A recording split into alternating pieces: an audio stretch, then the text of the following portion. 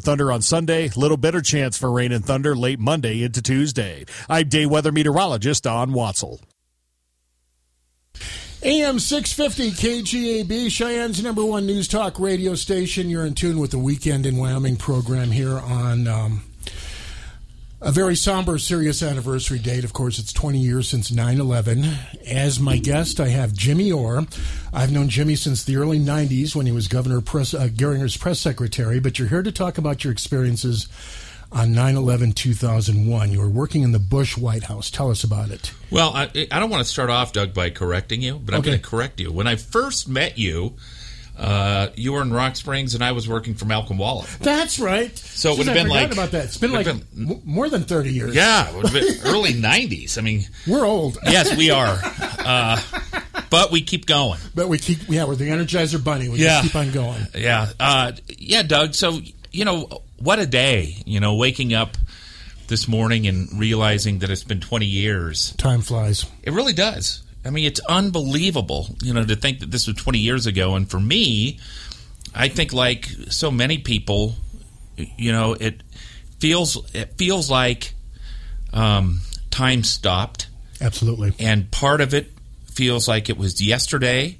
Part of it feels, Doug, like it's another life. It's another completely different life. I would echo each and every one of those sentiments. I remember it as if it were yesterday, and yet it feels like a lifetime ago. Yeah. We were chatting about this before going on air. I was in Northwest Arkansas visiting family.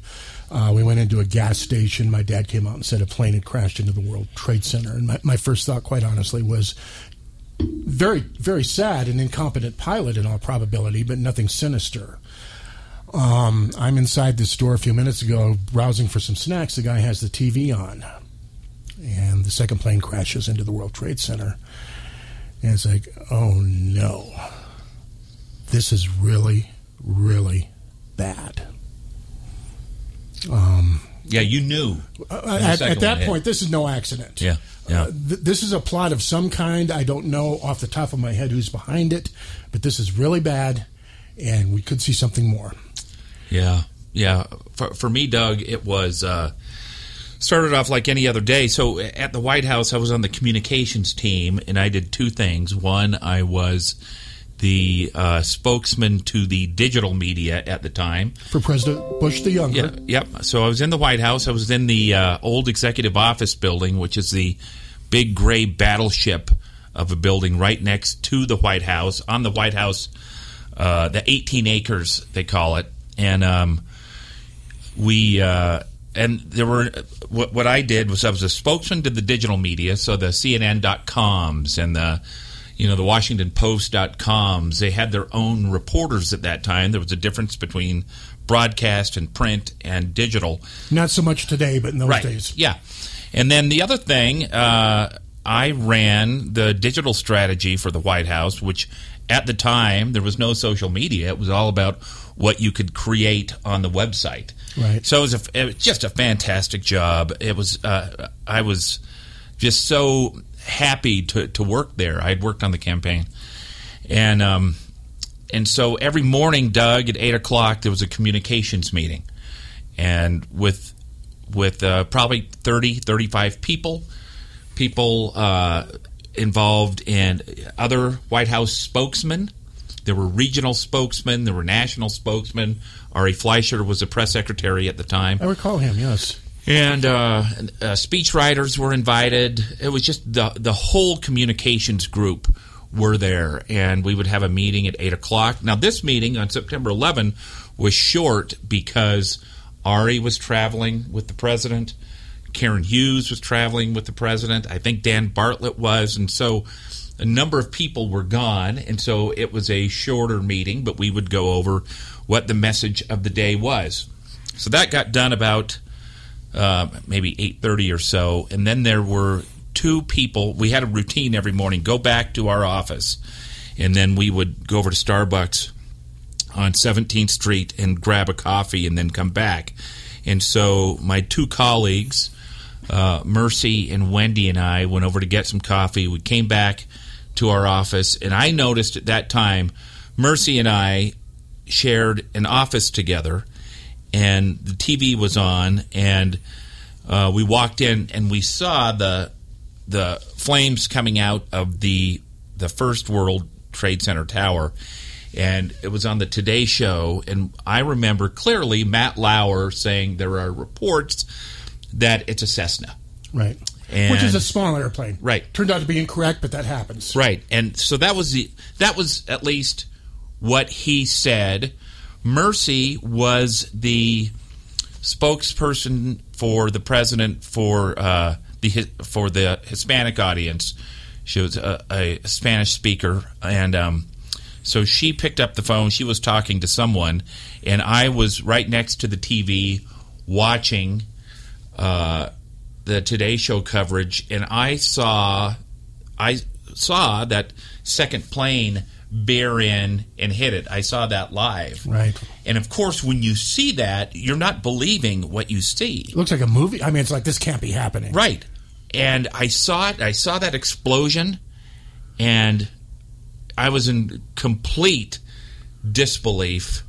I went across the hallway to my boss, who was Tucker Eskew, the director of the White House Office of Media Affairs. He was on the phone. And I interrupted him, and I said, Tucker, a second plane hit the World Trade Center. And he blew me off. And he was a gruff guy, good guy, kind of gruff. And he motioned me off, and he cupped the phone, and he said, you saw a replay. And I said, Tucker, I saw a second plane. And I'm thinking at the time, this is impossible. Yeah, right. And Tucker again brushed me off. He's from South Carolina, had a southern drawl, and he said, you saw a replay, and brushed me off. And so, I walked back to my office, and I'm thinking to myself, did I see a replay? Now I'm questioning me. Is this a dream or what? Yeah, and so I walked back, and Tucker is in our office, a minute later, and he apologized, and he said, you were right. He said, let's get the team and have an emergency communications meeting. Office of Media Affairs had about 10 people in it. So we rounded up the group, and we were in Tucker's office, and I had forgotten my pager. And at that time, BlackBerries were brand new, but the only people that had the BlackBerries, which are, where you could email and use it as a phone, were the senior staff. And so we all just had pagers and our Motorola flip phones. And I used to carry a pager as well. It was common practice in those days. Yeah. And so I excused myself, went back to my office, and a Cheyenne guy who I knew since the 80s, who lived out there. He was a fundraiser, and he lived out in Arlington. And he called me as I was picking up the pager. He called my desk phone, recognized his number, Rob Jennings, and Rob starts off every sentence with "dude." That's who he is. How he talks. Yeah, dude. And he goes, "Dude, airplane just hit the Pentagon." And I said, "Are you sure?" And he said, "Dude, I saw it." So I hang up the phone with him. I go back to where we're having this communications meeting, and I said to Tucker, I said, "Plane just hit the Pentagon." And he used an expletive, and he said, "You're just full of good news today." And a few seconds later, we heard a commotion out in the hallway, and it was the Secret Service bashing on every door and telling us to evacuate the building. A plane was headed for the White House. And so we opened the door and saw this. The old executive office building is gigantic, and saw, our colleagues running down the hallway. And so, we got out, we ran for the door, and really, there are photos out there where you can see all these White House staffers running out of the old executive office building, out of the White House, out onto the north lawn. And I can remember running, and I was with my colleague Jane Cook, who was a lot shorter than I was, and I just told her, "Jane, you got to run," and because we had heard plane, that's what they told us. Plane was headed for the White House, and so everything is just chaos. We run out. We're outside of the White House. Now it's like well, what do we do now? Right. And so we were told. Did you have any kind of plans in place for something like this? Was there any working thing you could fall back on? Any drills, anything? Well, perhaps for the senior staff, yes, but I was definitely not senior staff, you know. And so we were told we're all going to congregate in Lafayette Park, which is right north of the White House, and we just stood there. I had left my pager in my office. Oh, no. Yeah, or I had left my cell phone. I had left my cell phone, right? I had my pager, but I couldn't make a call. Not that you could make a call anyway, because all the lines were clogged. But we had heard at that time that a bomb went off at the State Department. And so we're just thinking... Which turned out to be inaccurate, I believe. Correct. But so... we know that 2 planes hit the World Trade Center. A plane hit the Pentagon. We had just heard that a bomb blew up in the State Department, and so it is really surreal. You know, what kind of an attack is this, Doug? None of us knew. So there was a person who worked for the First Lady, and her husband had an office in the Chrysler Building, which was on, I'm thinking 12th and H, 13th and H, I can't remember. But we were all to go down there to the top floor of the Chrysler Building, and that's where we would hang out. And so there were, 100-plus people. I don't know how many people. You know, we were all... Chaos, I'm sure. Yeah, and we were all on the top floor and just waiting to know what to do. And I can remember Barry Jackson, who worked for Karl Rove, he told a group of us, go on the internet, do some research about 9/11, see if there is a significance with that date, you know. And so that's what we did. We just got on the internet and just started researching. So far as I know, there isn't prior to this. Correct.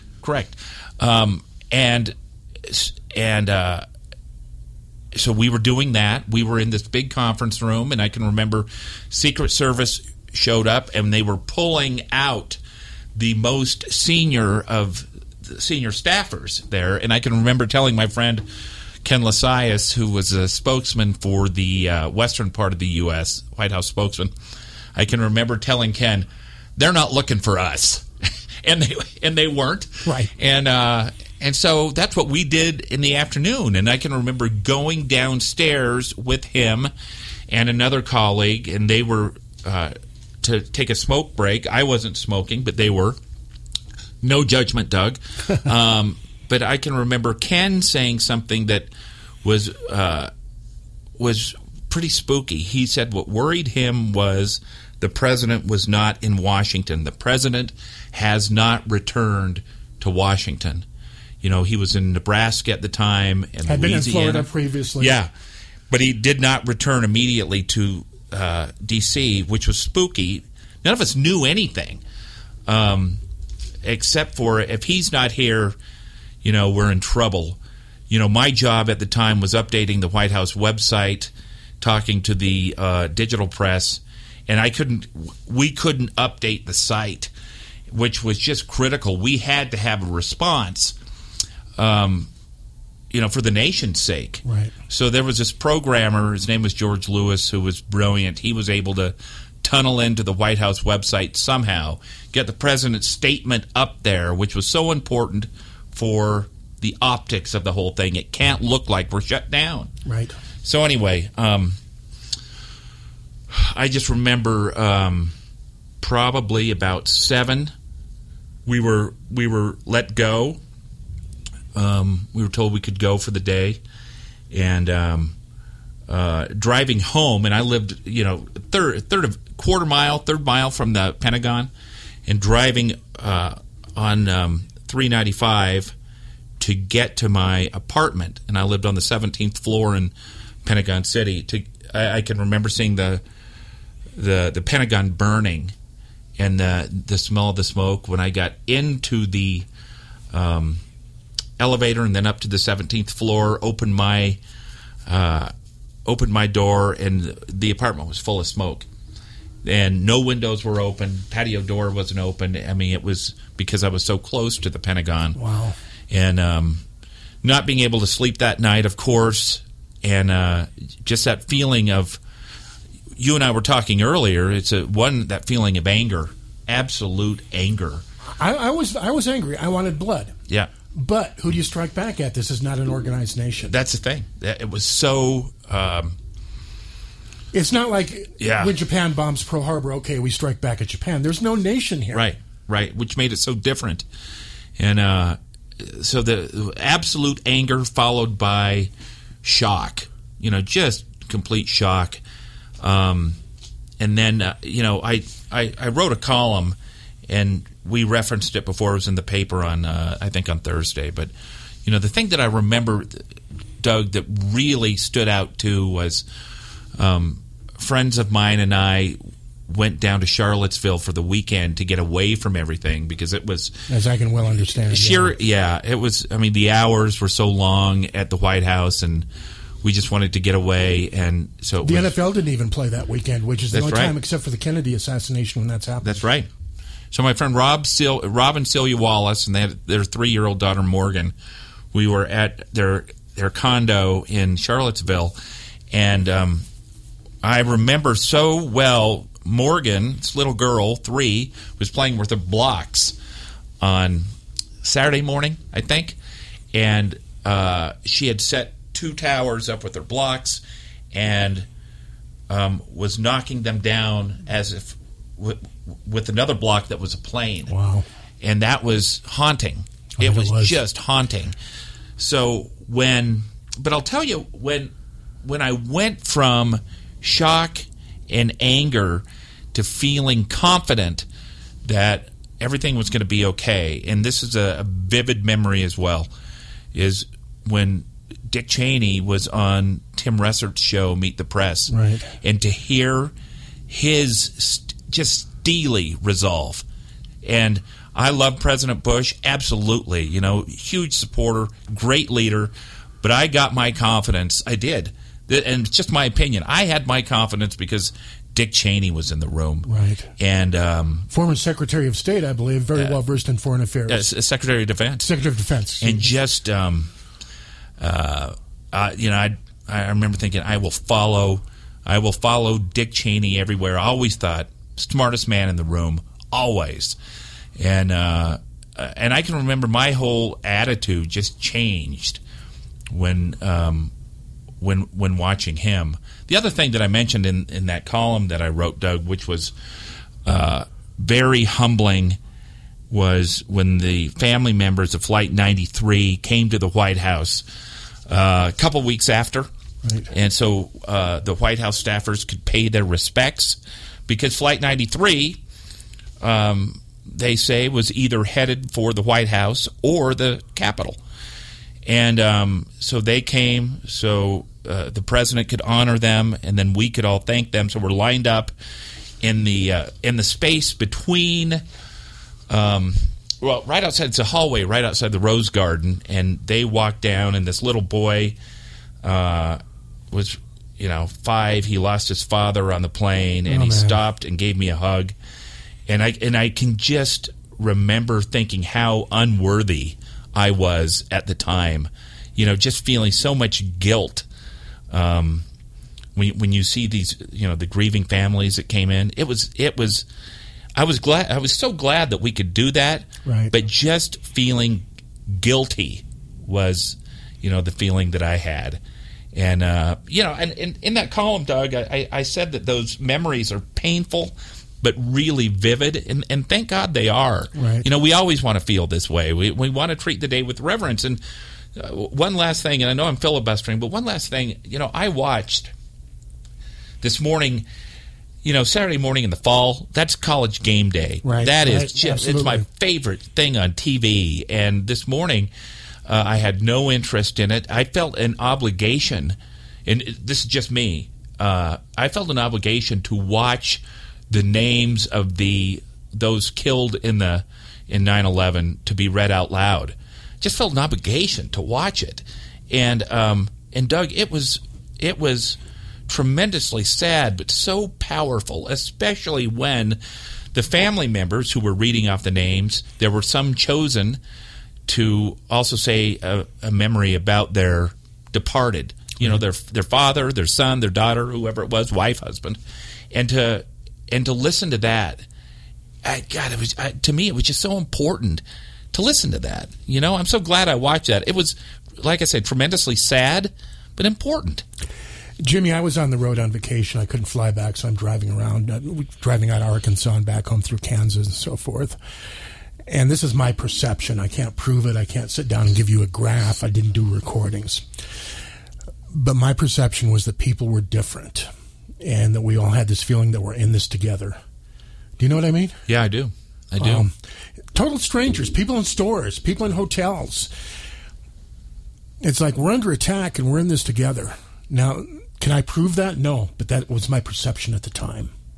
Yeah. Do you remember anything like that? I do. I absolutely do. I can remember going up the elevator to my apartment, and this woman was going up there as well. It was right, it was on September 11, and we just held hands. Had no idea who she was, dude. None. And we just held hands, and that was it. Never saw her again. But it was, and that feeling at the time of unity, and I was hoping that it would last. It didn't. It didn't last, but it lasted, and it couldn't. Our memories are so short. But man, it was a good feeling at the time. Somebody said this morning that she missed that feeling of unity on September 12th, and I remember it. I remember it clearly. Yeah, I'm not old enough to live through Pearl Harbor, but I would assume it was the same sort of thing. Right. This feeling that we've been attacked, and maybe I don't know you, but we're all Americans, and we're facing this danger together, and we're all on the same side. Yeah, and Doug, I'll tell you, when there was that vote in Congress whether to give the president the war powers authority or whatever it was, wrong terminology, I understand that, but to give him the power to start a war, take military action against whomever. There was one woman who voted against it. Her name was Barbara Lee from California. Right. And she immediately got thousands of death threats. And instead of us thinking as a nation, well, she gets a vote. And that's her vote. Jeanette Rankin of Montana voted against World War I, the only one in the House of Representatives. Similar situation. Yeah. They get a vote. And they're voting their conscience. Right. And so instead of condemning them, let's just, that's your opinion. If we don't like it, we're going to vote you out. But that does not mean we resort to death threats. You're not the enemy. Yeah, I was just thinking that was unfortunate at the time, although emotions were so high, though, that sort of thing was common. Sure. And I disagreed with her as well. But, just kind of thinking it's okay to have a different opinion. It's all right to have a different opinion on things, So things were pretty nervous for a while after that. I was living in Rock Springs, Wyoming. This is maybe 6 months later. There was a guy from Egypt who was an engineer in the oil fields. He's a foreigner living in Sweetwater County, Wyoming. They found a white powder in his hotel room, and oh my Lord, this stuff hit the fan. Turned out it was a vitamin powder, but you know about the anthrax and all that. Yep. And there was also, where I'm going with this, there was also a paranoia, particularly against perceived outsiders. Right. This poor guy had to be scared to death. You bet. He's living in the United States. He kind of, in some people's mind, maybe looks sort of like these terrorists, and we don't know who this guy is. So there was good and bad. I remember going to my apartment that week. I don't think it was the 11th, but I can remember seeing there were 3 women who looked of Middle Eastern descent, and as I walked by, they looked down. They looked like, like they didn't want to be seen. And what a horrible feeling that had to. Oh yeah, what a horrible feeling that had to be. But ironically, Arab Americans volunteered in huge numbers to give blood. They volunteered to be interpreters. A lot of those folks went out of their way, probably much like the Japanese after Pearl Harbor, who lived in this country, to prove their loyalty. Yeah, it's a tough situation, and if you didn't live through it and you weren't an adult at the time, it's difficult to understand the paranoia. Right. But there was a lot of fear. Sure, there was a lot of fear, and as we spoke, there was a lot of anger too. But it was, the never forget is good. We need to keep it in our minds as fresh as we can. But so anyway, it's hard to believe that it's been 20 years, but. Jimmy, we have about 2 minutes left in this segment. What can we take away from this experience as a nation, do you think? That we have an incredibly short memory. Look how divided we are now. It's unbelievable, and it's sad that we are. But perhaps when we have these memorials, it's a reminder how important it is to respect each other. Jimmy, great interview. Thank you for taking your time this morning. I do appreciate it. Yeah, Doug, always good to see you. Good to see you. I think Matt Stafford's going to play well for you this year. Well, we'll find out tomorrow night. Yep. Thanks, Jimmy. Appreciate it. Good to see you, Doug. Kia of Cheyenne is your local service center for your make and model of car or truck. Our certified technicians. AM 650, KGAB, and online at kgab.com. This weather update is brought to you by Four Corner Siding. No matter the weather, Four Corner Siding can help protect your home. Plentiful sunshine once again this Saturday in southeastern Wyoming. Mild temps, upper 80s and low 90s. We'll have a slight chance for late afternoon and evening showers and thunderstorms, some breezy winds, otherwise partly cloudy late, lows mid-50s. Upper 70s to low 80s Sunday and Monday. Sunshine, slight chance for thunder on Sunday, little better chance for rain and thunder late Monday into Tuesday. I'm day weather meteorologist Don Watson. Adopt US Kids presents What to Expect When You're Expecting a Teenager. Learning the Lingo.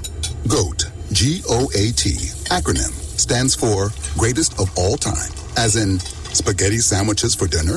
They're my fave. Dad, you're the GOAT. You don't have to speak teen to be a perfect parent. Thousands of teens in foster care will love you just the same. Visit adoptuskids.org. Brought to you by the U.S. Department of Health and Human Services, Adopt U.S. Kids, and the Ad Council. We're all part of your community. We all play a role in keeping our community safe. So protect your every day. If you see something suspicious, say something to local authorities.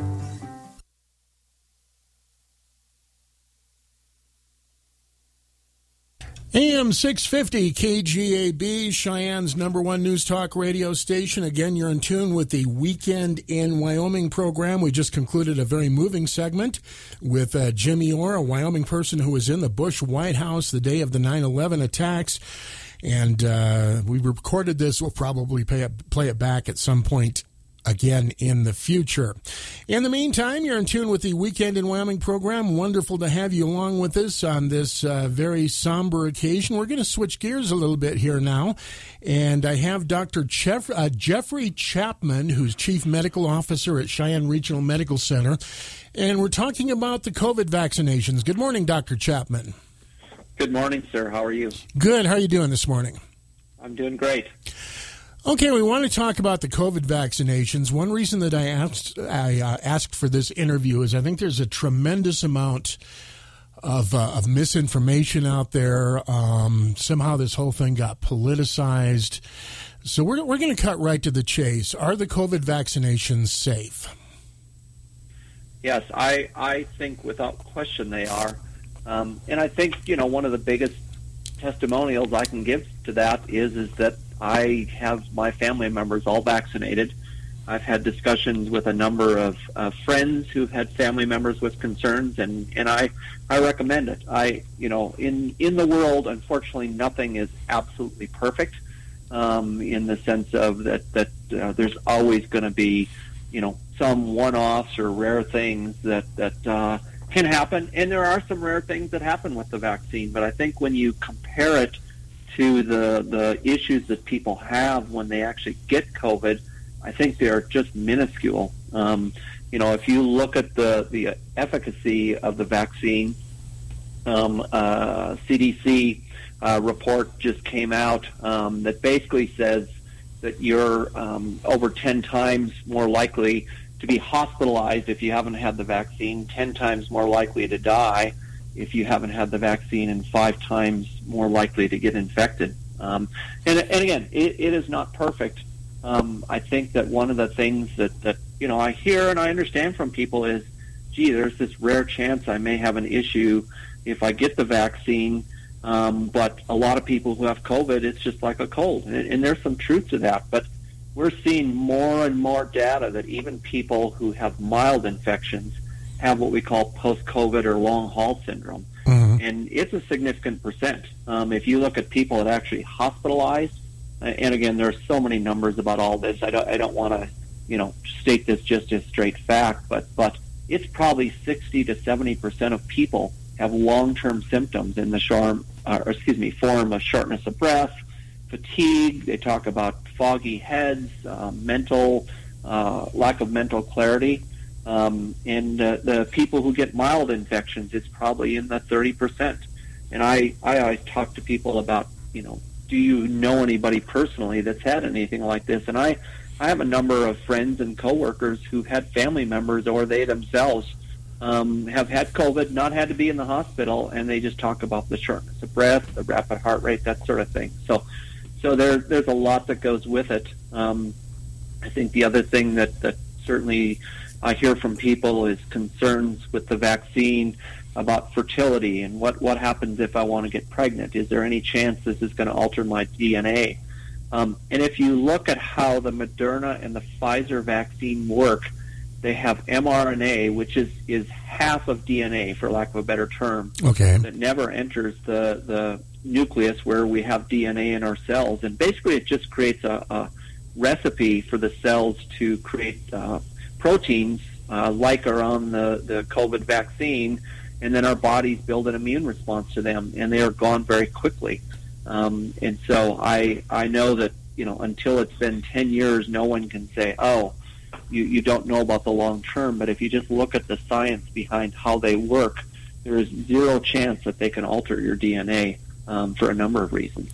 Dr. I'm sorry, that was a mouthful. No, go ahead. Feel free. Tell me what else I can answer. Well, I have you're talking about after effects. I wanted to toss this out there. I have a friend of mine who had COVID in November of last year, around Thanksgiving. He got pretty sick, and he says, "Yeah, it was real bad, and I got sick." But the thing is, here we are, almost a year later. He still doesn't have his sense of taste and smell back. Is that unusual? Yeah. That is unusual, but not unheard of. Unfortunately, I read a story that was interesting. A gentleman who actually made his living tasting food and wine, and the same thing happened to him, and it made it so he couldn't work. And so it's not rare, certainly not common, but it happens. Will he ever get it back?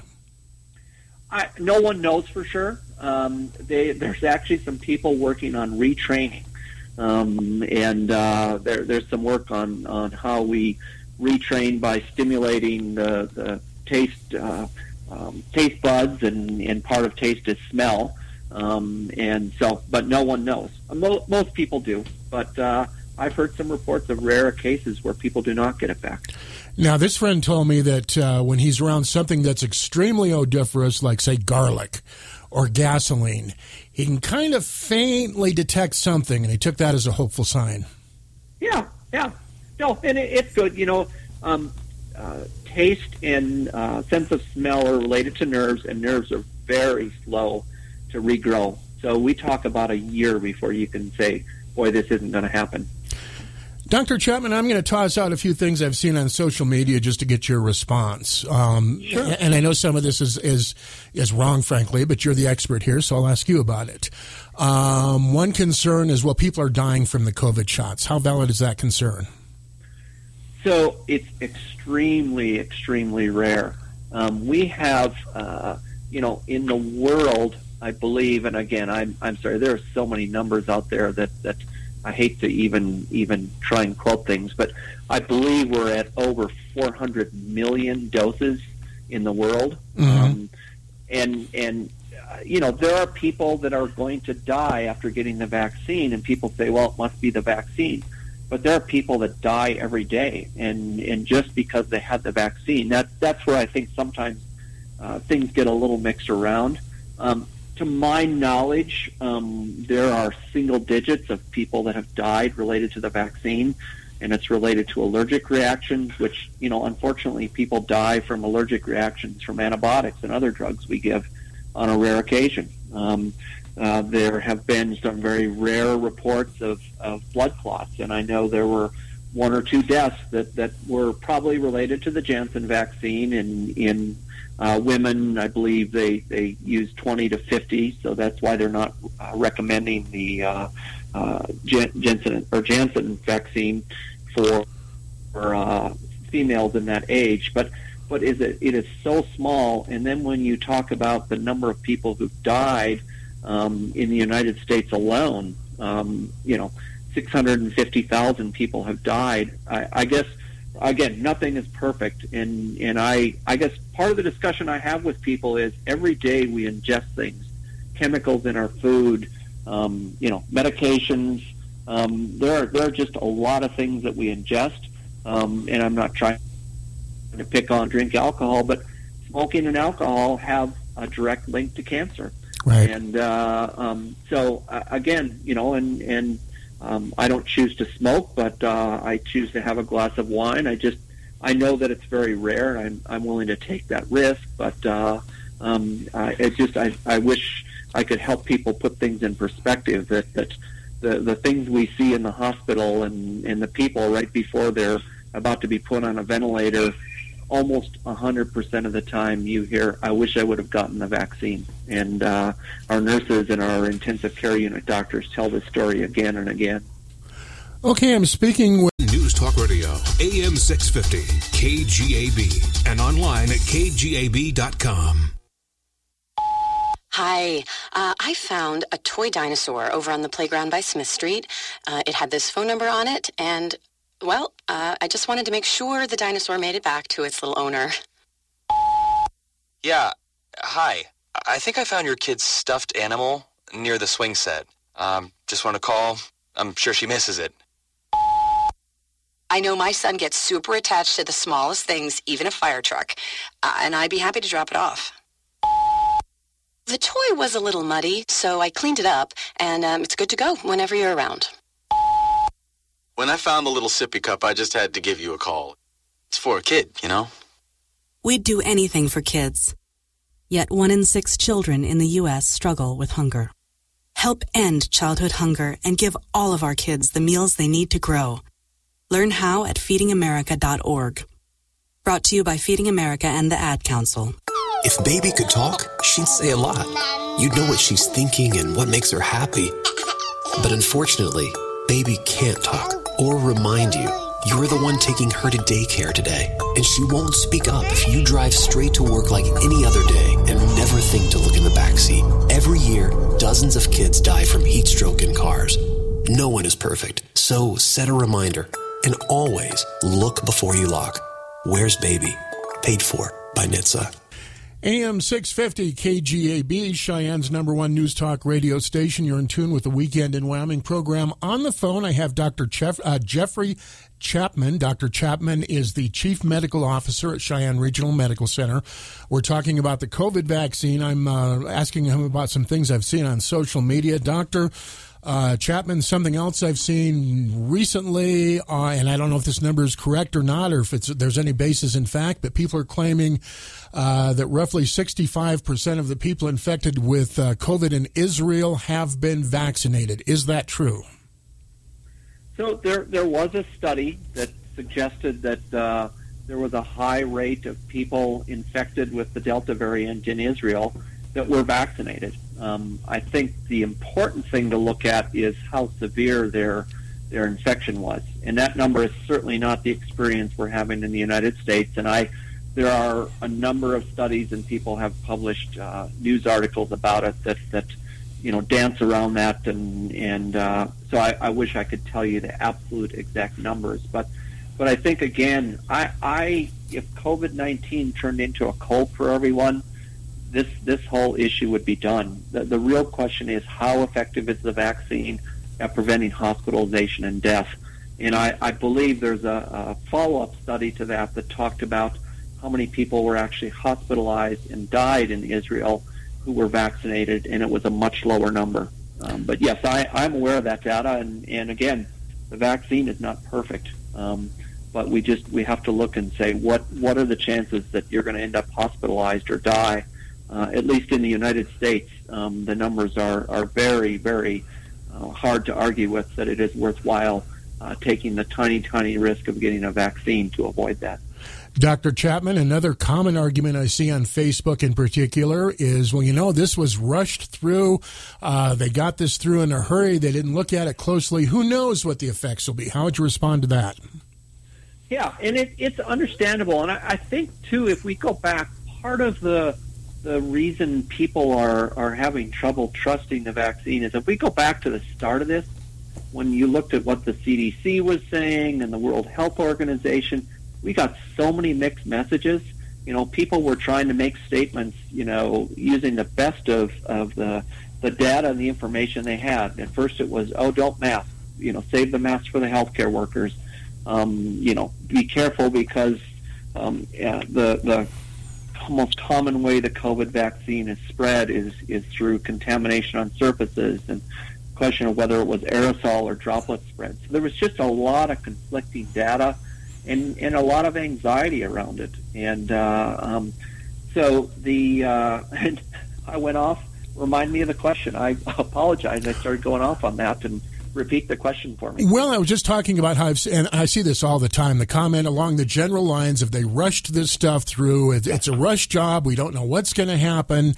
You may all drop dead in 5 years. Who knows? In other words, they don't. And I'm sorry, I got off on that tangent. So it's a great question. So what I think people have to look at is how much time, how many hours were spent developing the vaccine. And so for a vaccine for something that's not a pandemic, for example, I believe it's the HPV vaccine. They tested it on about 2,500 people, and this was over months because they had trouble finding volunteers, and a very small number of people were working on developing the vaccine.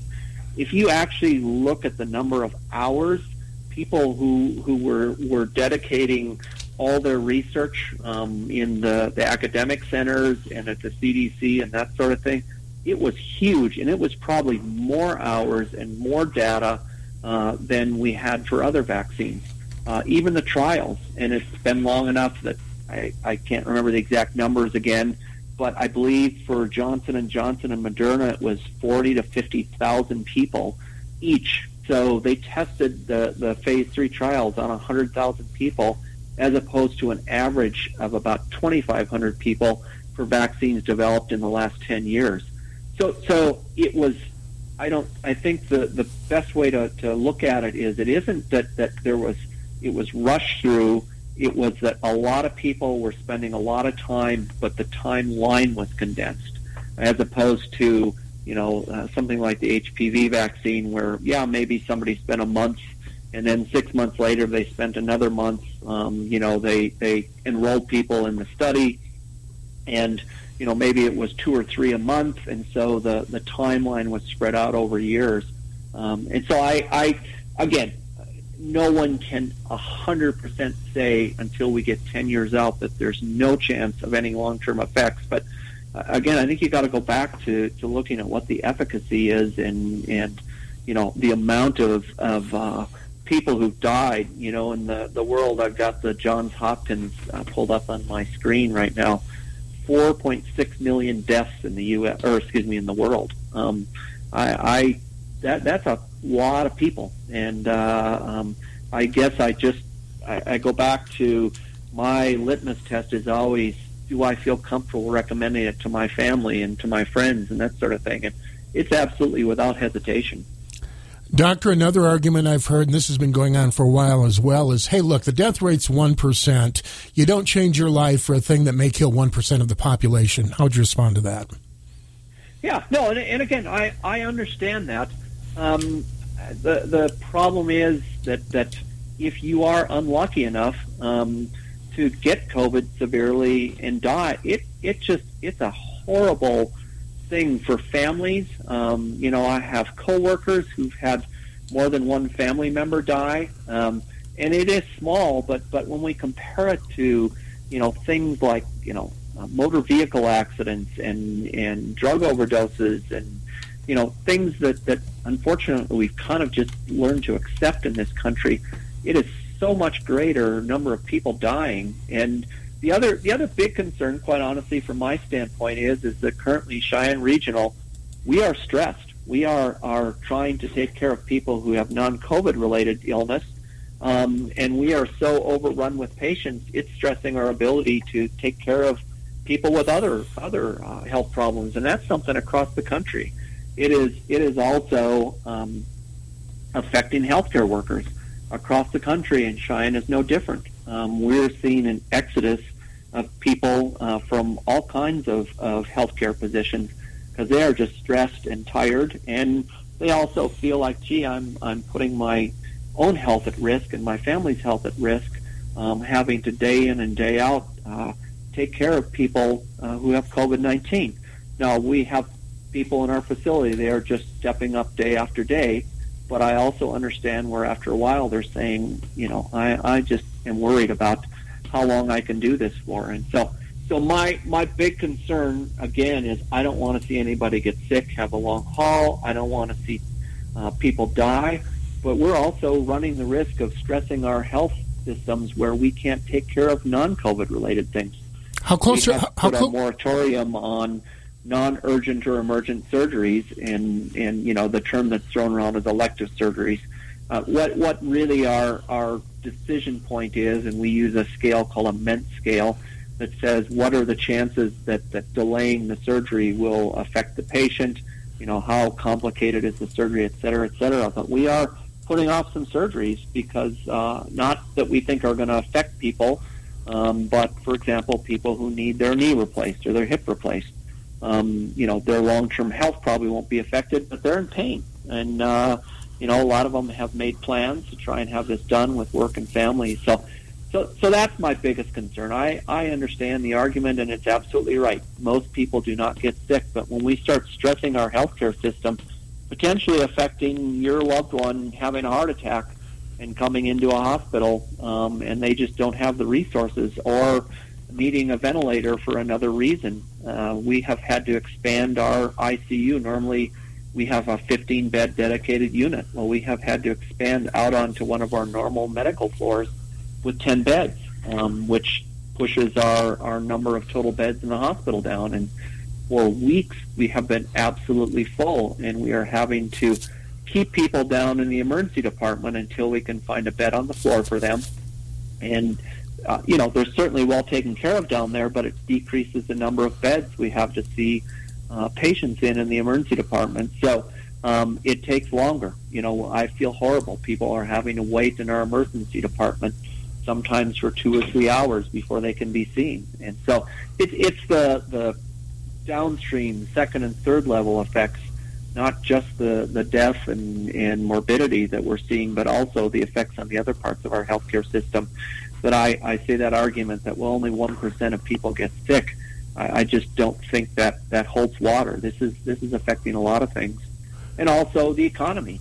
I think we're doing a better job of saying, gee, we don't have to shut everything down, but I'm worried. There are reports across the country of schools having to shut down and because they're just having so many COVID cases. And if you look this current round of the Delta variant, the number of kids hospitalized is, and I don't have the study in front of me, but I believe it's 5 times the number of kids hospitalized and 10 times the number of children requiring ICU beds. And again, small number of children, but that's a big thing. It's starting to stress our pediatric hospitals. And I think people are misled about that because initially, with the initial strain, the thinking was, it doesn't really attack children. That's correct. And again, people are absolutely right. The number of kids that get really sick is small, but you also have to remember that the kids that get the virus are also the kids that are going to, not intentionally, infect their family members who are going to go out in the community and infect other people. And so it's multiple pieces, and we can't just avoid talking about the kids here because it's a tiny percentage that get real sick. Doctor, we're down to less than a minute left. Any last thoughts on this subject for our listeners this morning? Well, real quickly, I think one of the biggest things we're seeing is people are starting to lose hope, and I just want to convey the message we will get through this, and I think we can go about our activities safely, and I just want to encourage people to get the vaccine. If anyone wants to talk to me about the vaccine, they're more than willing to call the hospital, and someone will get them to me. I can't promise it'll be immediately, and I will have a very reasonable conversation with people. And I appreciate you giving me the time to give my opinion, and I wish the best for everyone. Dr. Chapman, we appreciate your time this morning. My pleasure. Have a good weekend. You too. Bye-bye. AM 650 KGAB, Dr. Jeffrey Chapman, Chief Medical Officer at Cheyenne Regional Medical Center. The other side of the top of the hour break, I'm going to replay an interview we did last week because a lot of people may not have heard it because of the long weekend with Sue Castaneda from the Cheyenne Animal Shelter. That's coming up the other side of the top of the hour news and information break, which is just ahead right here.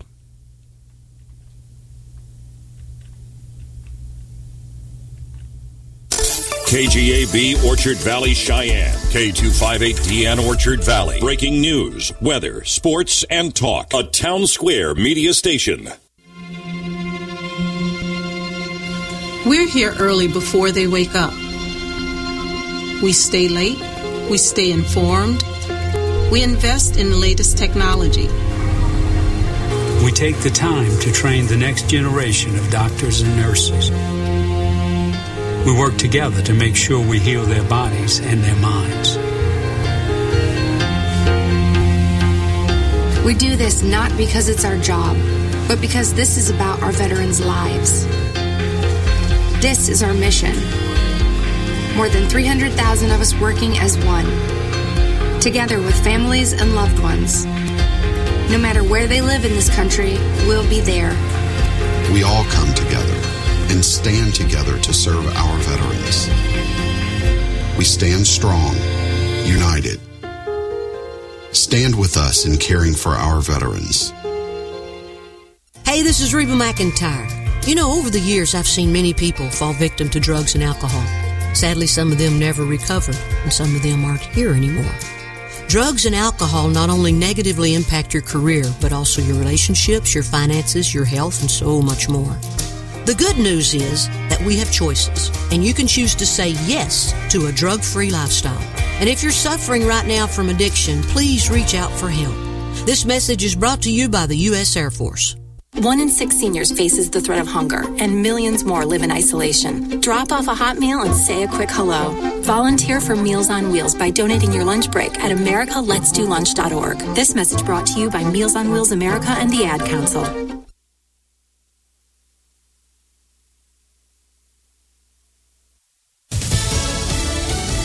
Seems like yesterday. I'm Joe Chiro, Fox News. The events of 9/11 fresh in many people's minds as the nation remembers what happened 20 years ago today. President Biden and the First Lady a short time ago attending a wreath-laying ceremony at the Flight 93 Memorial near Shanksville, Pennsylvania. He is someone who often talks at solemn events about his own personal loss as a way to try to connect with people who are hurting, who are feeling grief. But today we are not going to hear that. He did put out that 6+ minute video last night where he spoke about September 11th and he called for national unity, but the White House wants to leave it at that. Fox's Peter Doocy, former President George W. Bush and Vice President Harris spoke earlier at the Flight 93 Memorial. Presidents Biden, Obama, and Clinton all gathered earlier today at the National September 11 Memorial in New York City, where the names of the nearly 3,000 people killed were read. Michael J. Simon. Paul Joseph Simon. Marianne LaCory Simone. Barry Simowitz. President Biden will make his final stop today at the Pentagon for a wreath-laying ceremony. Chairman of the Joint Chiefs of Staff, General Mark Milley. Never forget those who were murdered by terrorists. Never forget those who rushed to save their lives and gave theirs in exchange. Never forget the sons and the daughters, the brothers and sisters and the mothers and fathers who gave their tomorrows for our todays. Honor them. Before Milley spoke, the names of the Pentagon victims were read aloud. America is listening to Fox News.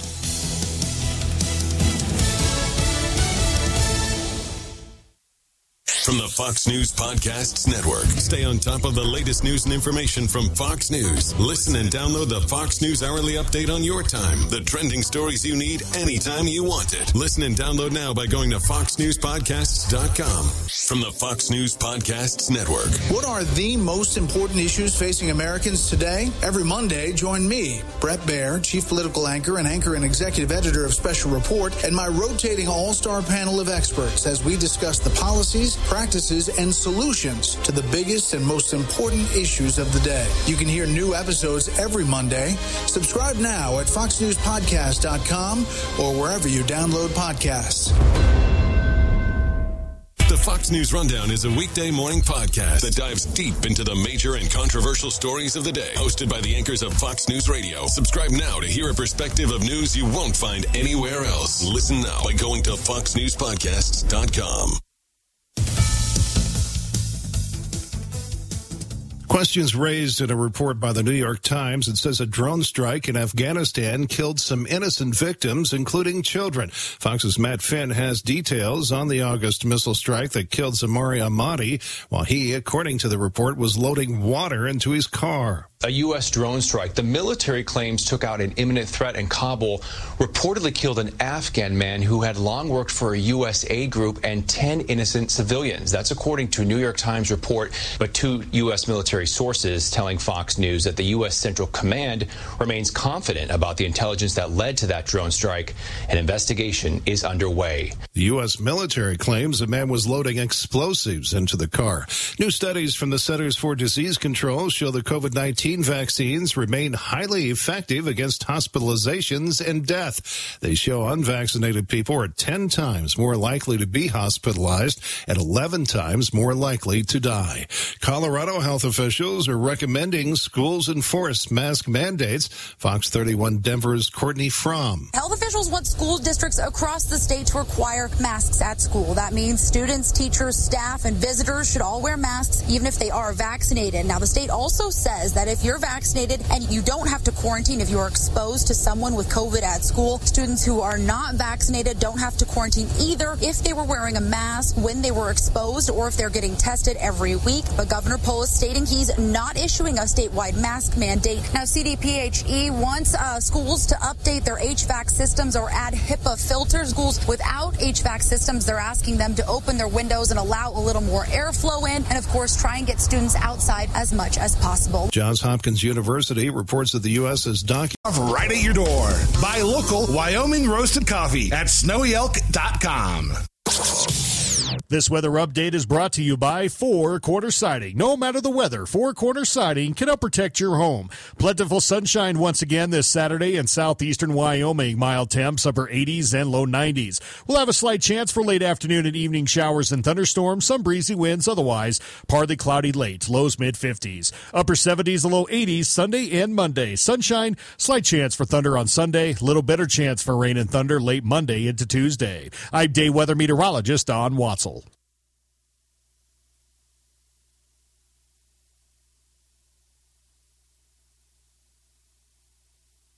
Today for an autism screening.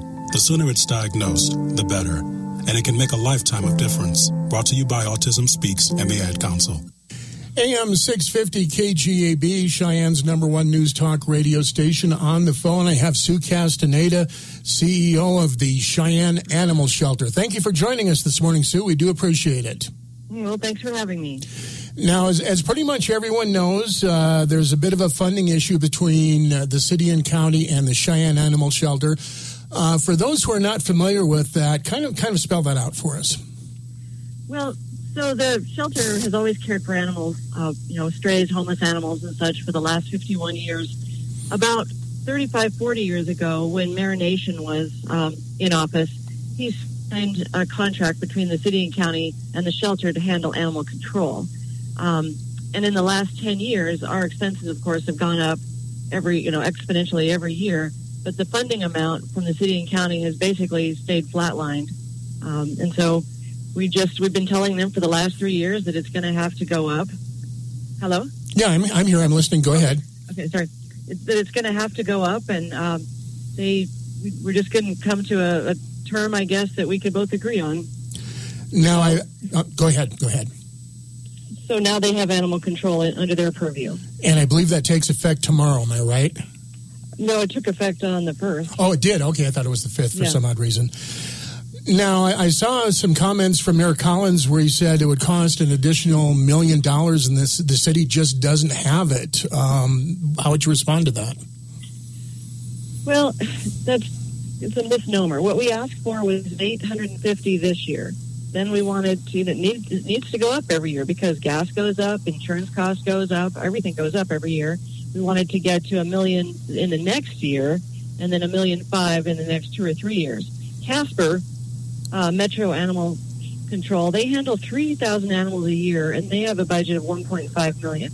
We do nearly 6,000 and we've been doing it for far less money than that. So we just feel that it's a service worth paying for, and I think that my officers were really good.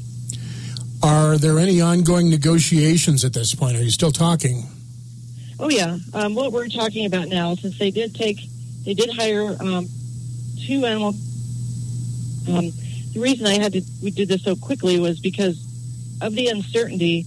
I lost 3 officers. One took another job, one moved on to another position as well, and another one retired. So I had 1 officer left, and there's just no way to do animal control. They would go crazy with calls. But so they're hiring 4 animal control people as well as a supervisor. The negotiation that we're working out now with the city and county is to shelter the animals. So they will most likely still work out of our building, but they will handle all the animal control calls, and they'll have to do their own reclaims and such like that. So the negotiation that we're asking for now is $825,000 between the city and county to shelter the animals. So does it look like the city and county doing animal control then will be a permanent situation, or is that temporary, or do we know?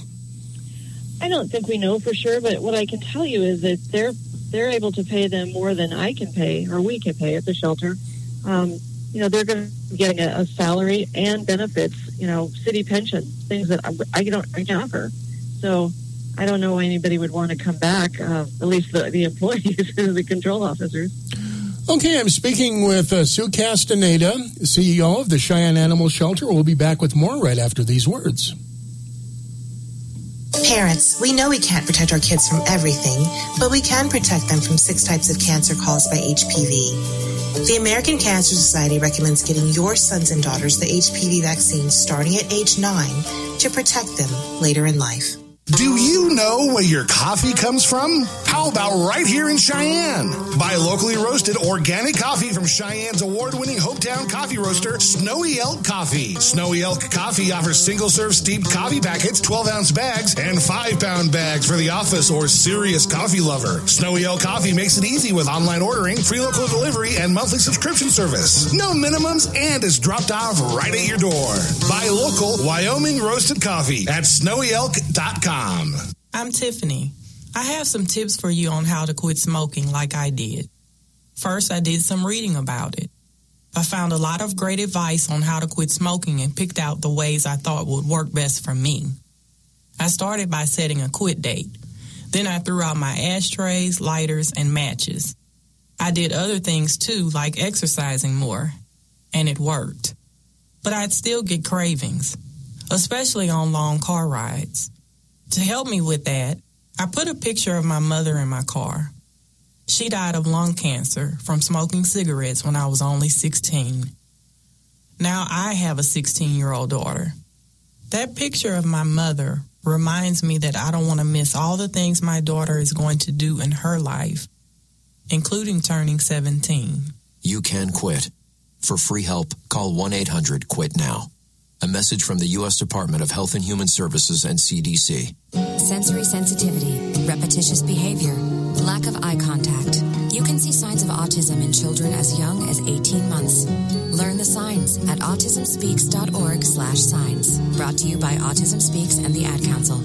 AM 650 KGAB, Cheyenne's #1 news talk radio station. I'm speaking with Sue Castaneda, CEO of the Cheyenne Animal Shelter. We've been talking about the ongoing funding issues between the animal shelter and city and county government.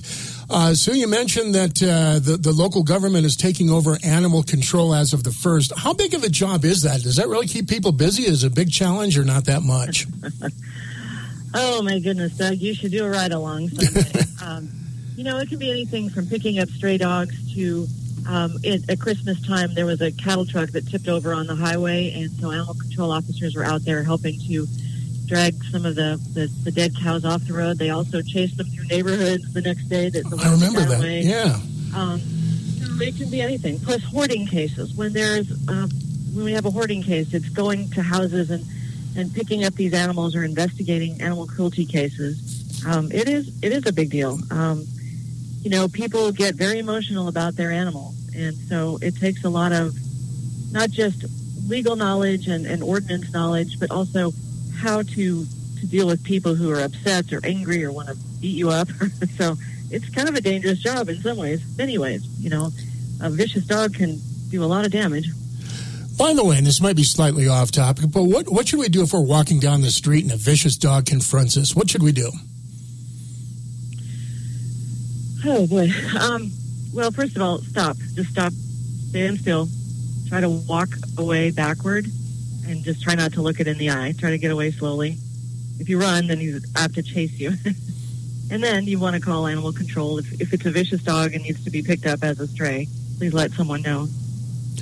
Okay, I'm speaking with Sue Castaneda, CEO of the Cheyenne Animal Shelter. By the way, if you have any questions or comments, we do have an open phone line at 632-3323. Again, that's 632-3323.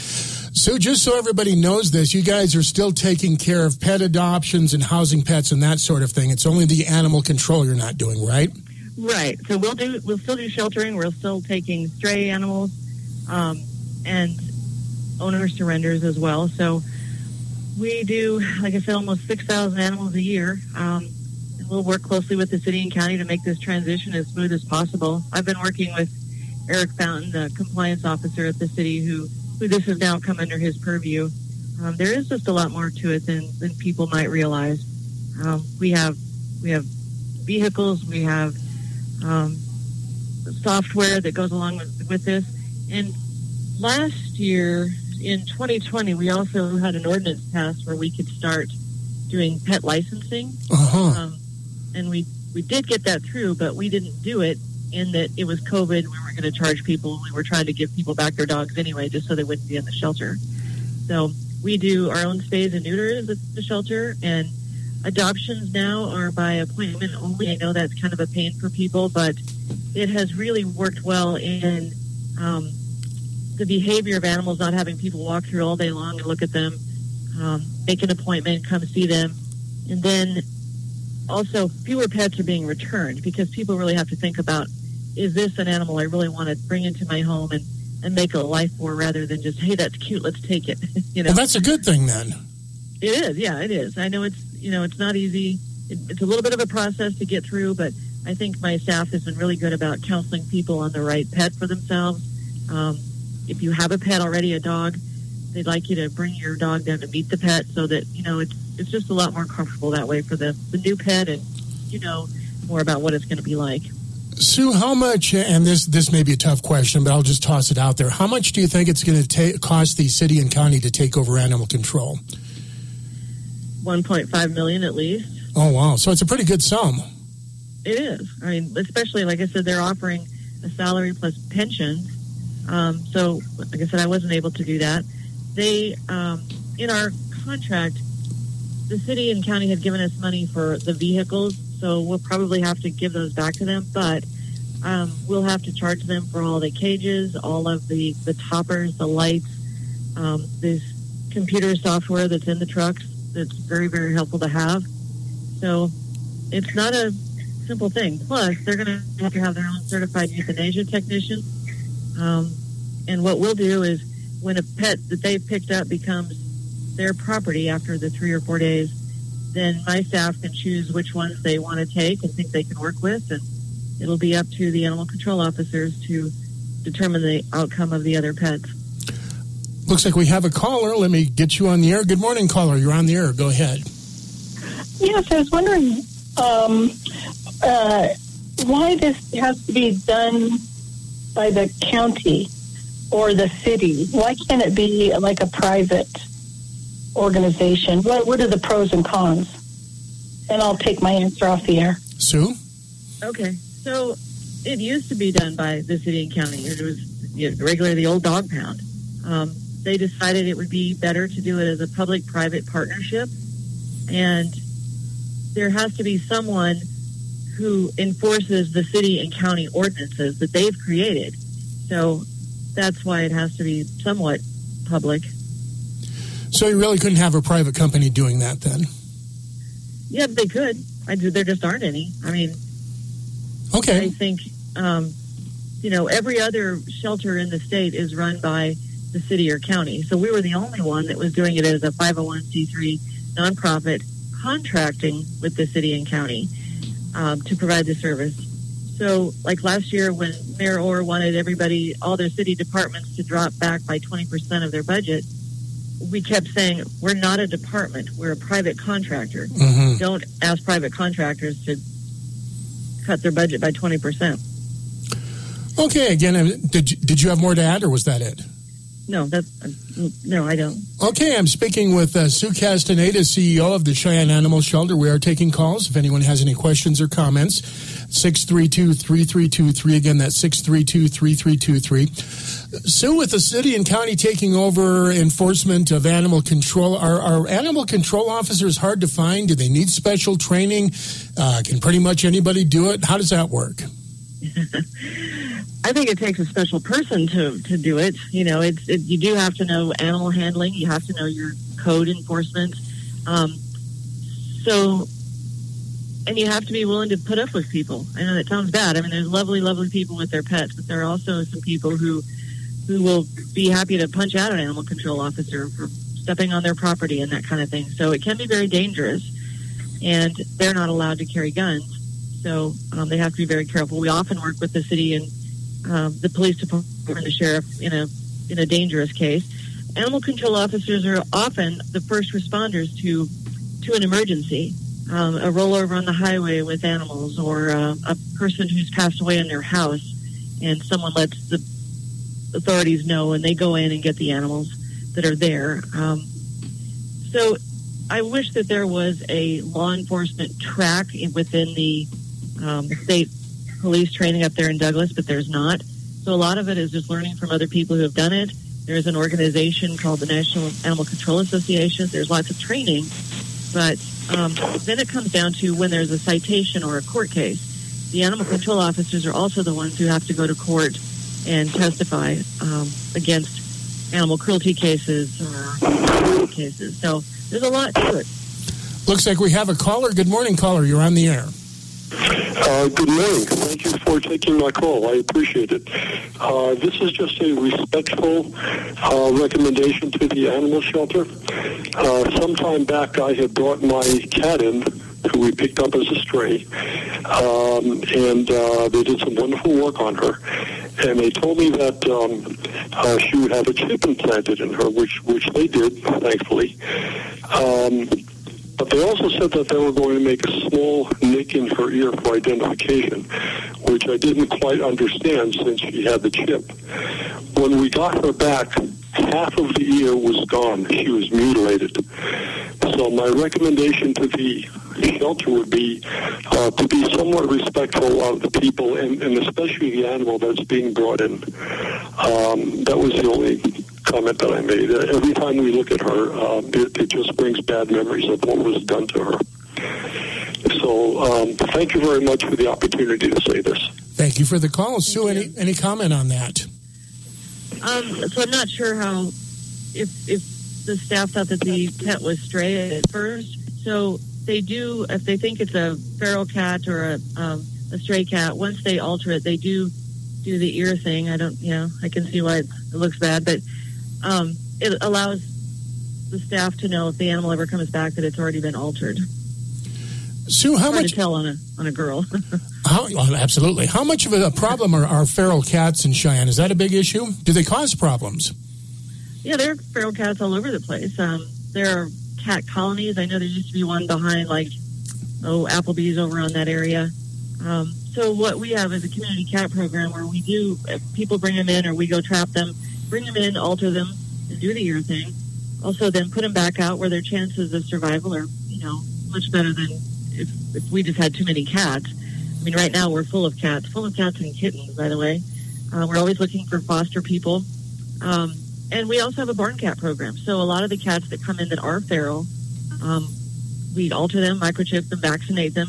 And then we have different farms and ranches who like to have barn cats. So we take them there and they get to live in the barn and chase mice and do all kinds of good things. Now, as I sort of understand it, barn cats typically are cats that maybe they're never going to be a lap cat, but they're good for hunting mice and stuff, right? Right, absolutely.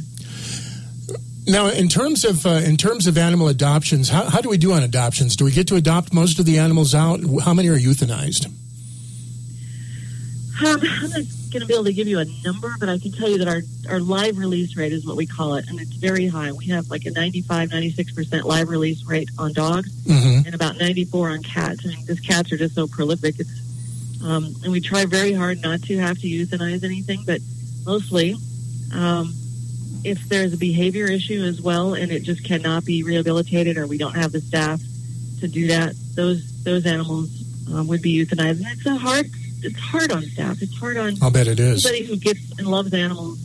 We have a group that takes care of the animals that meets once a week to discuss the behavior and temperament of different dogs or cats or their illnesses, or has anybody been on the adoption list for them. And, we have a counselor that joins us for those meetings because there's a lot of compassion fatigue in animal welfare, and veterinarians are among the highest suicide group in the nation. Why is that? Because it's hard. It's hard, gut-wrenching work, and you end up having to do the things that break your heart when you want to save animals. And, it's been hard over the years with some of the cases that we've had where, it comes down to us having to euthanize an animal, and then we're called killers for being the ones who had to do it. When, many other things happened along the way to that pet before it ever came to us. Well, and here's a chance to plug spaying and neutering, too. You really should. Right. So all of our animals that leave are spayed or neutered. We also do a Big Fix program, which is low cost. And then some days we do a spay day, which I get a sponsor to cover most of the cost for, that is very low for the person to get their pet in to get spayed or neutered. I believe you also implant microchips. Is that right? So that every animal will have a microchip. They'll have that first set of vaccinations, the first rabies shot. And if we pick up an animal stray, it still, when it comes in, it still gets a rabies shot, just because we need to know that it's not going to give a disease to any of the other animals that are already there before it. So cats over 7 months old are $10, and you still get all that. Dogs vary in price depending on size and age and breed, or whether it's purebred. Kittens are $125, but again, it kind of just covers the cost of, getting some of the older cats out. And we have great cats and great staff that just love the animals, and we're all excited when a certain pet goes home. Barley went home, and we're so happy. And I would like to point out, too, we have an upcoming event, October 23rd, called Dogtoberfest, which is a dachshund wiener race in front of Freedom's Edge Brewery downtown. Okay. I've been speaking with Sue Castaneda, CEO of the Cheyenne Animal Shelter. Sue, we have about 3 minutes left. Is there anything else you'd like to discuss or reiterate in terms of the negotiations with the city, the animal shelter in general, or any other topic? I think it's going to work out okay. I think, we've had great donors and great support over the years. We also have a Cheyenne Animal Shelter Foundation, which is run by a separate board. Money from the fur ball goes to the foundation. Any bequests and estates go there. And then what happens is they invest that money, and every month they write a check back to the animal shelter to help for sustainability at $41,500. So donors are doing a lot for the animals in this community, and we can't say enough how much we appreciate that. Just really great people that love animals and are very supportive of the shelter. We plan to do the fur ball again next year, too, so we're looking at our next theme. I don't know what it'll be yet, but it'll be in April. So we're glad to get back on track with our biggest fundraiser of the year and fundraiser as well. So a lot of stuff coming up, and I will not be the CEO after October 18th. Brittany Tennant has been hired from Black Dog Animal Rescue to be our new CEO. And I couldn't be more pleased and happy, and I think she's going to really take the organization forward. Okay. Sue, I did have one final question. I know you guys have been hit by COVID a couple times. How's that going these days? We've had it among the different staff like 4 or 5 times. Even I had it. So we just have to be careful, that's why we sort of instituted the adoption by appointment, so we could control how many people were in there at a time. And so who knows with COVID? You just never know. Okay. I'd like to thank my guest on this segment. I've been speaking with Cheyenne Animal Shelter's CEO, Sue Castaneda. Sue, we appreciate your time this morning. Thank you very much. Have a good weekend. Today, little better chance for rain and thunder late Monday into Tuesday. I'm day weather meteorologist Don Watzel. Are you one of those people who thinks it's okay to drive stoned? I mean, what's the worst that can happen? You end up driving below the speed limit? It's no big deal, right? Wrong. The truth is, your reaction times slow way down when you're high. You not only put yourself in danger, but everyone around you. Talk about a buzzkill. Stop kidding yourself. It's not okay to drive high. If you've been using marijuana in any form, do not get behind the wheel. If you feel different, you drive different. Drive high, get a DUI. Paid for by NHTSA. AM 650 KGAB, Cheyenne's #1 news talk radio station. On the phone, I have Catherine Wisner, University of Wyoming, and I never get this title right, Cooperative Extension Officer for Laramie County. Did I get it this time? Well, almost. It is Laramie County Extension. We kind of dropped the word cooperative. Oh, okay. So it's Laramie County Extension, and I am the county horticulturist. And you're here today to talk to us about growing hemp. I am. And interesting enough, the last ad you had on the radio was about not driving when you're high on marijuana. So right. I think that was kind of funny.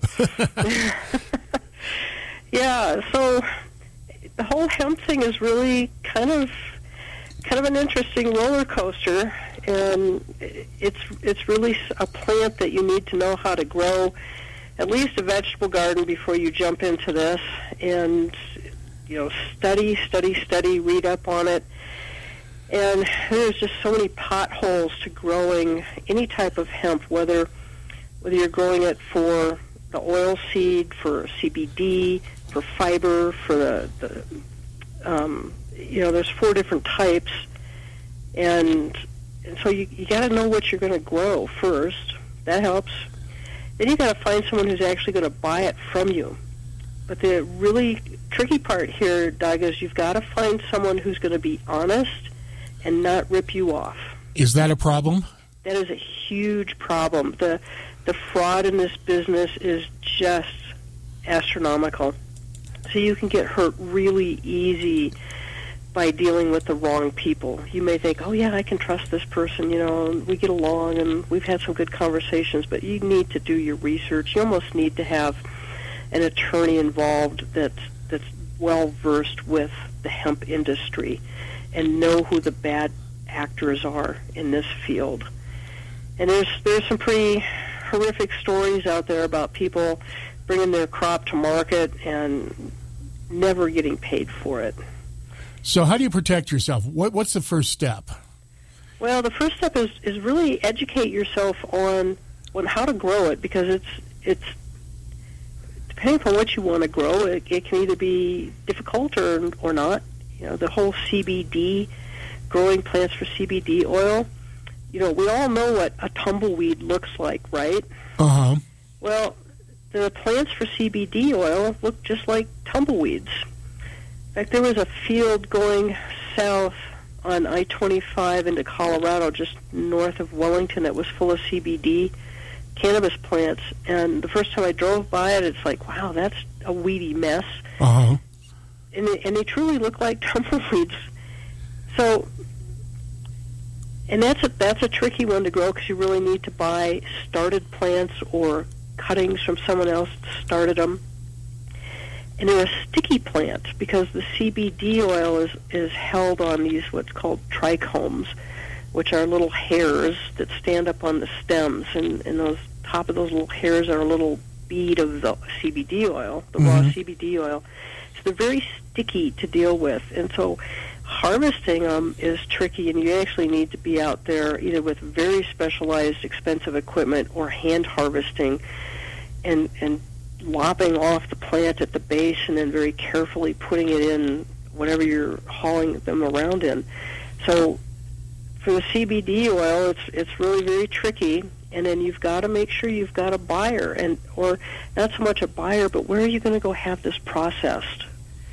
That's the really tricky thing, because now that you've grown this plant and you've harvested this plant, who's going to process it for you? Who's going to take it to the next step? Mm-hmm. So there's a lot of steps involved in this, and growing for CBD, you have to be out there almost daily doing hand weeding. And unless you're trying to grow it in a greenhouse, which is another whole ball game, and that's another whole tricky area.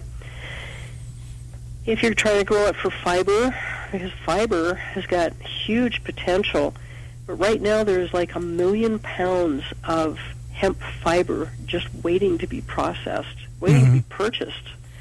And so there's a huge backlog, and that 1 million pounds goes back to 2019, and that's how much it's been stored. And then making sure it's dry enough so it doesn't get moldy and rot. We got the perfect environment for drying things. So you literally cut it and bale it like hay, but you've got to make sure your moisture content is very low in it before you bale it. And then again, have a buyer, have someone ready for it. But right now, with 1 million pounds of surplus of hemp fiber waiting to be processed, it's really, really hard to get that sold right now. The CBD oil is still bringing pretty decent prices per kilogram, so they measure everything in the metric system. Still bringing good prices, but again, I'm going to go back to my opening remarks about this can be a really dodgy business, and you've got to make sure you find someone to work with that's very honest and not going to rip you off. It sounds like it's a very labor-intensive crop. Would that be an accurate statement? That is extremely accurate. It is very, very labor-intensive, and for the people who are growing it in greenhouses, and you can't do it in a high tunnel. You've got to have a full permanent structure greenhouse with all the cooling and the lights and everything. So you have to have some knowledge on greenhouse growing.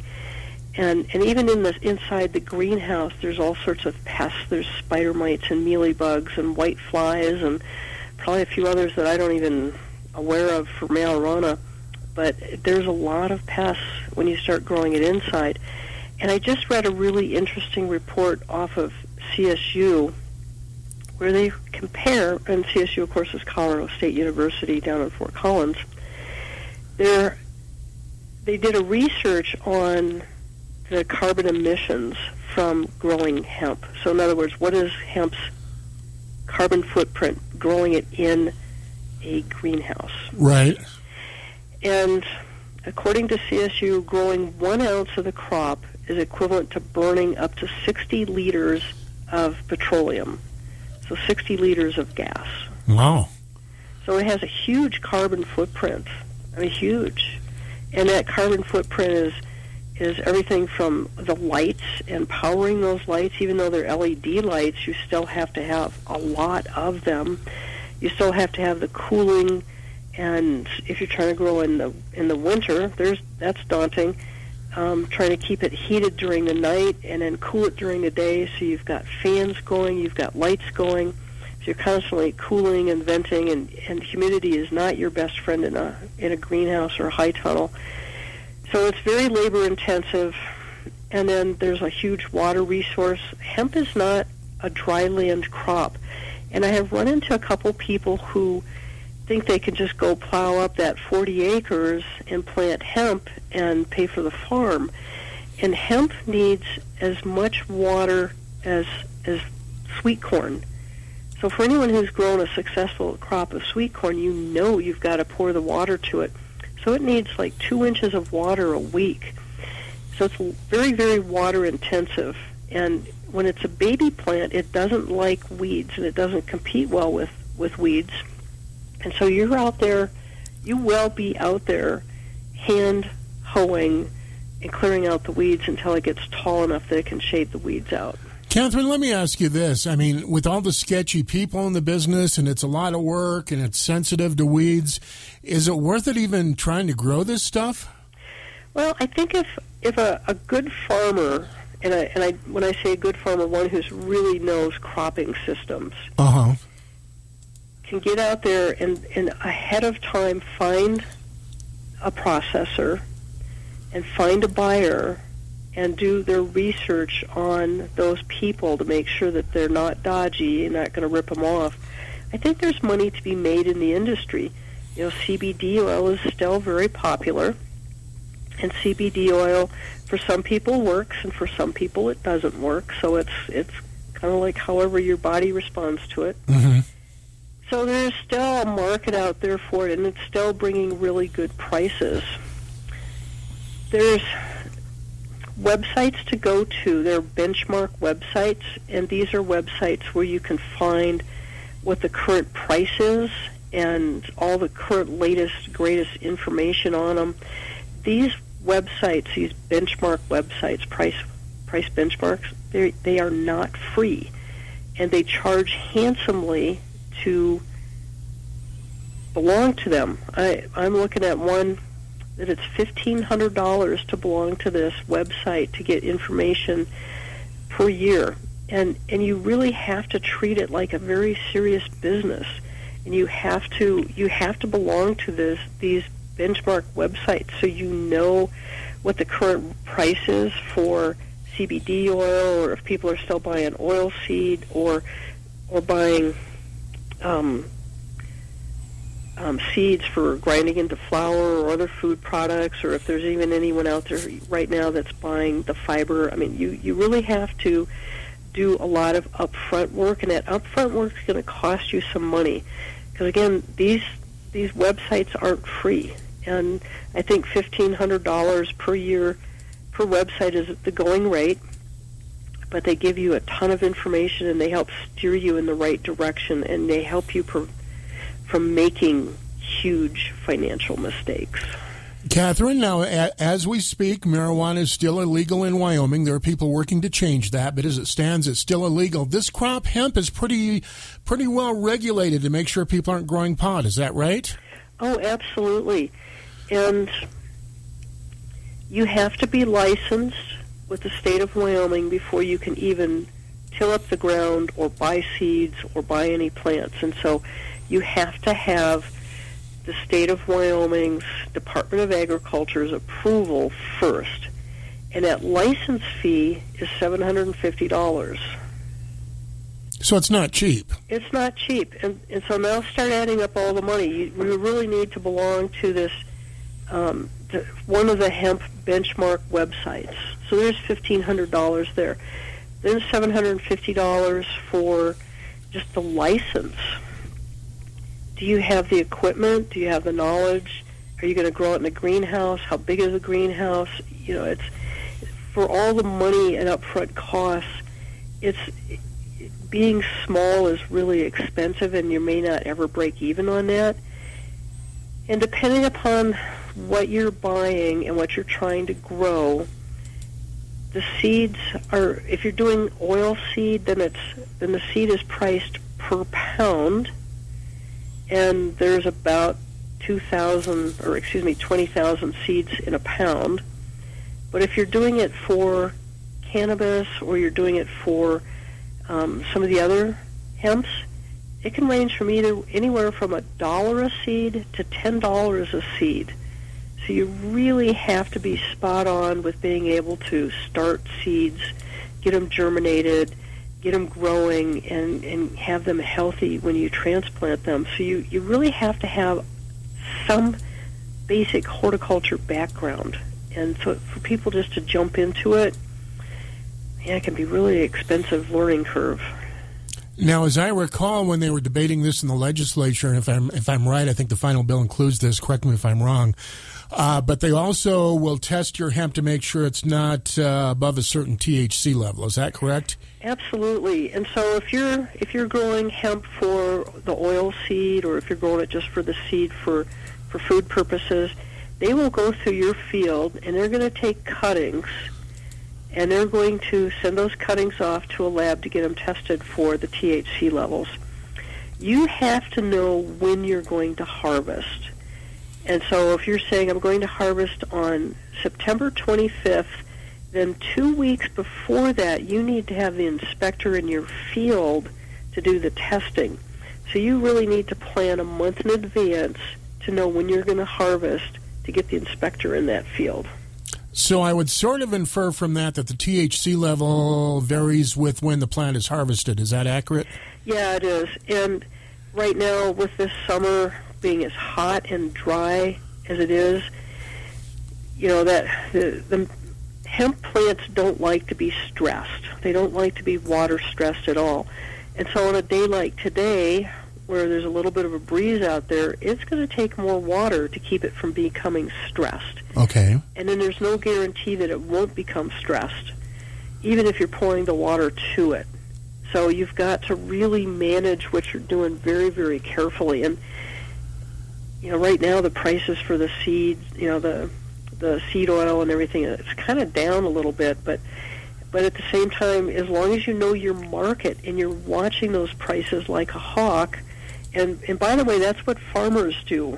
Any of the grain farmers, the wheat farmers, the corn, soybean, flax, I mean, you name your grain, those farmers watch that market like a hawk, so they know when to take it in and sell it, or do I hold it longer?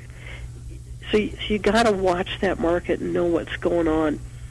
But if your hemp tests too high with THC, it will be destroyed.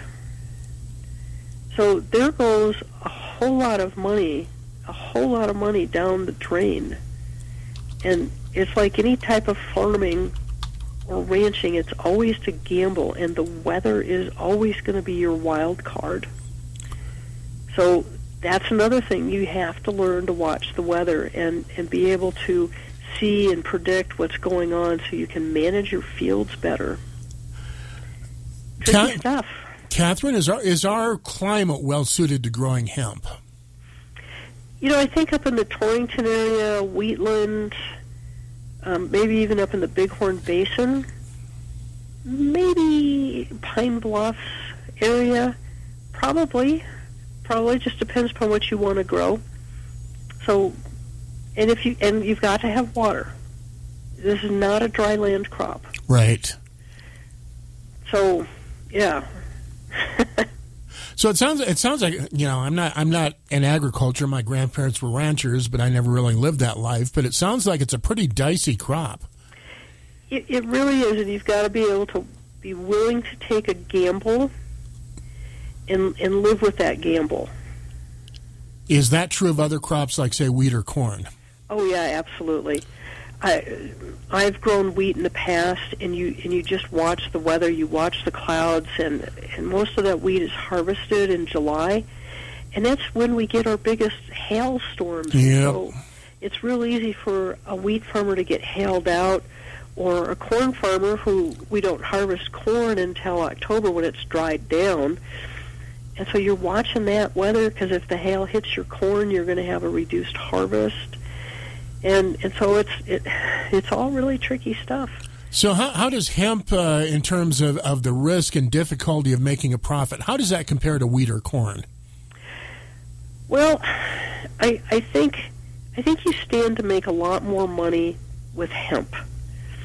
But there's no price supports, there's no government subsidies with hemp where there is with wheat and corn. So it's a high-risk, high-reward situation then. Yeah, it really is. And if you can find the right processor, the right buyer, and you can make some money off of it, then you're golden. And a lot of people have become their own processors, if they can figure out how to do that. So, you know, if you can hold on to your product from the time you buy that seed till the time you sell the product, that's really the person who's going to be on top of the game. Okay, I'm speaking with Catherine Wisner from the Laramie County Extension Service. We're talking about growing hemp in Wyoming. By the way, if you have any questions or comments, we do have an open phone line, 632-3323, 632-3323. Catherine, this has only been legal in Wyoming for a couple of years. I remember the legislature debating it, and I'm thinking maybe 2019, 2018. So obviously the Wyoming hemp industry has not had a long time to get underway. Are many people trying to grow this in Wyoming, or do we know? Right now I don't know. I know that the Wyoming Department of Agriculture finally got their hemp plan approved late 2019, I believe, so 2020 was really the first year. And I don't hear a lot of people growing it. I'm sure there's people out there trying, so it just depends where you're located. And again, water is king with this. It also sounds like don't try and do it as a backyard garden type operation if you're planning to make any money. It really won't work. And if you want to do a backyard operation, then you absolutely have to go into a greenhouse and do it, and keep a controlled indoor environment. And then that again, growing in a greenhouse is a whole new learning curve, and you can fail pretty amazing in a greenhouse by not monitoring that. That's a babysitting job. That's a 24/7 babysitting job. And I know down at the Potomac Gardens here in Cheyenne, they have someone who's on duty 24/7 with an alarm, and so if the greenhouse, that big new greenhouse, goes below a certain temperature, the alarm goes off, and they've got to go in there and find out why and how to change that and bring the temperature back up so their plants don't die. So you're joined at the hip with this crop, especially if you're doing it inside. Catherine, now maybe this is a silly question, but I'll ask: if you're growing it outside, do you have to watch out for people trying to steal your crop, thinking you're growing marijuana? That wouldn't surprise me, especially if you're in one of the subdivisions and your neighbor kids spot what you're growing. I would say it's a very high risk. Because to look at it, it looks the same, doesn't it? Oh, yeah, it all does. It all looks the same, except for the CBD oil plants, which look like tumbleweeds. So, Catherine, outside of the amount of work that goes into it, are there any other misconceptions about growing hemp in Wyoming that you'd like to clear up? Well, again, the biggest myth I keep running into is that, I can grow it dry land, because the myth is back east it grows in the borrow ditches and along the roads and all sorts of places. Well, it's because there's enough water there, and back east gets a lot more water than we do. Mm-hmm. So that's the biggest myth I run into. The other myth is that this is the new cash cow and it's going to pay for the farm. Boy, do your homework. Absolutely do your homework. There is a book out there called American Hemp Farmer, Adventures and Misadventures in the Cannabis Trade by Doug Fine. And it's all about, if anyone's interested in getting into this is his story, his roller coaster ride story of trying to get into the hemp industry. So American Hemp Farmer, Adventures and Misadventures in the Cannabis Trade. So that would be a fun one to read. Now, I know for a lot of crops in Wyoming, our growing season is a challenge. Is that a problem for the hemp crops? Could be. It could be. Hemp likes a longer growing season, and, up to, I've seen anywhere from 100 to 115 days, all the way down to 85 days. And, growing here in Wyoming is a wild card anyway. Yep. I've planted stuff as early as the middle of May, and that's probably when you would want to get this in the ground, is middle of May, be ready to cover it. And then hope we have a fall like we are now, and not a fall like we had last year, where on September 8th last year we had an Arctic front come through and dropped to 27 degrees. Oh, wow. So, and I had a call from a gentleman during that period on like September 7th, and we're watching this front come through, and he was growing everything outside in containers, and he had like 1,000 plants, and he had nowhere to put them. Oh, nowhere. No. And I'm like, do you have a garage? He's like, no. Do you have a barn? No. I said, what do you have? I said, well, I just have a small house. I'm going, start packing them in your house. He goes, I don't have room. And he was looking for a greenhouse or a high tunnel or something to put them in, and it's like I couldn't help him because I didn't know of any empty greenhouses he could go park these 1,000 plants in. Catherine, I hate to cut you off. We're down to about 40 seconds. Is there anything you'd like to tell people that we haven't covered? Okay. I just want to jump topics briefly. Sorry. Go ahead. Water your trees. It's hot, it's dry out. You need to water your trees so they can go into fall and winter well hydrated. Okay. A dry, droughty tree doesn't survive the winter as well. And for everybody who's listening that lives out in the county, stop mowing your prairie. Okay. Don't mow your prairie. Thanks, Catherine. Appreciate it. All right, you're welcome, Doug. Bye. Talk to you later. AM 650 KGAB, Cheyenne's #1 news talk radio station.